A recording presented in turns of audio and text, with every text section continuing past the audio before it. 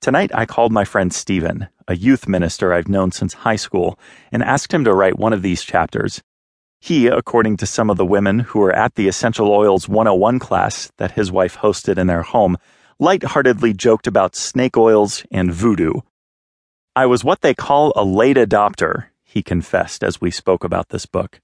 We couldn't help but laugh. He then told me something we can all agree on.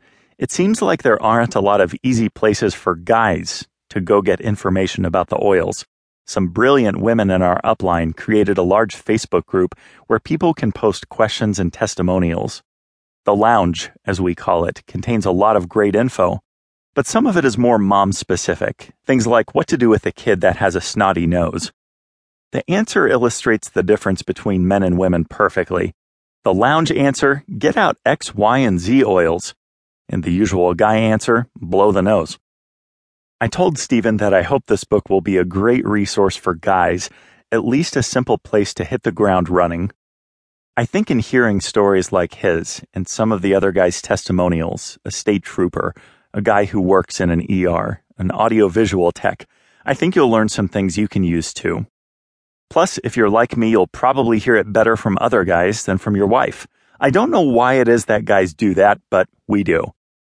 I read stuff on the internet or hear it from one of my guy friends and then tell Christy, guess what I just learned? I'll excitedly fill her in on the latest and greatest, only to be reminded, rightly, that she informed me about fill in the blank months ago.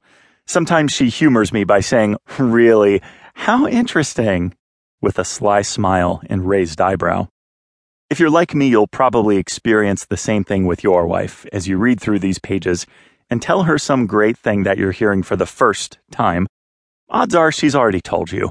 I guarantee you that she knows more about essential oils than me, and probably more than the guys I'll introduce over the next few pages.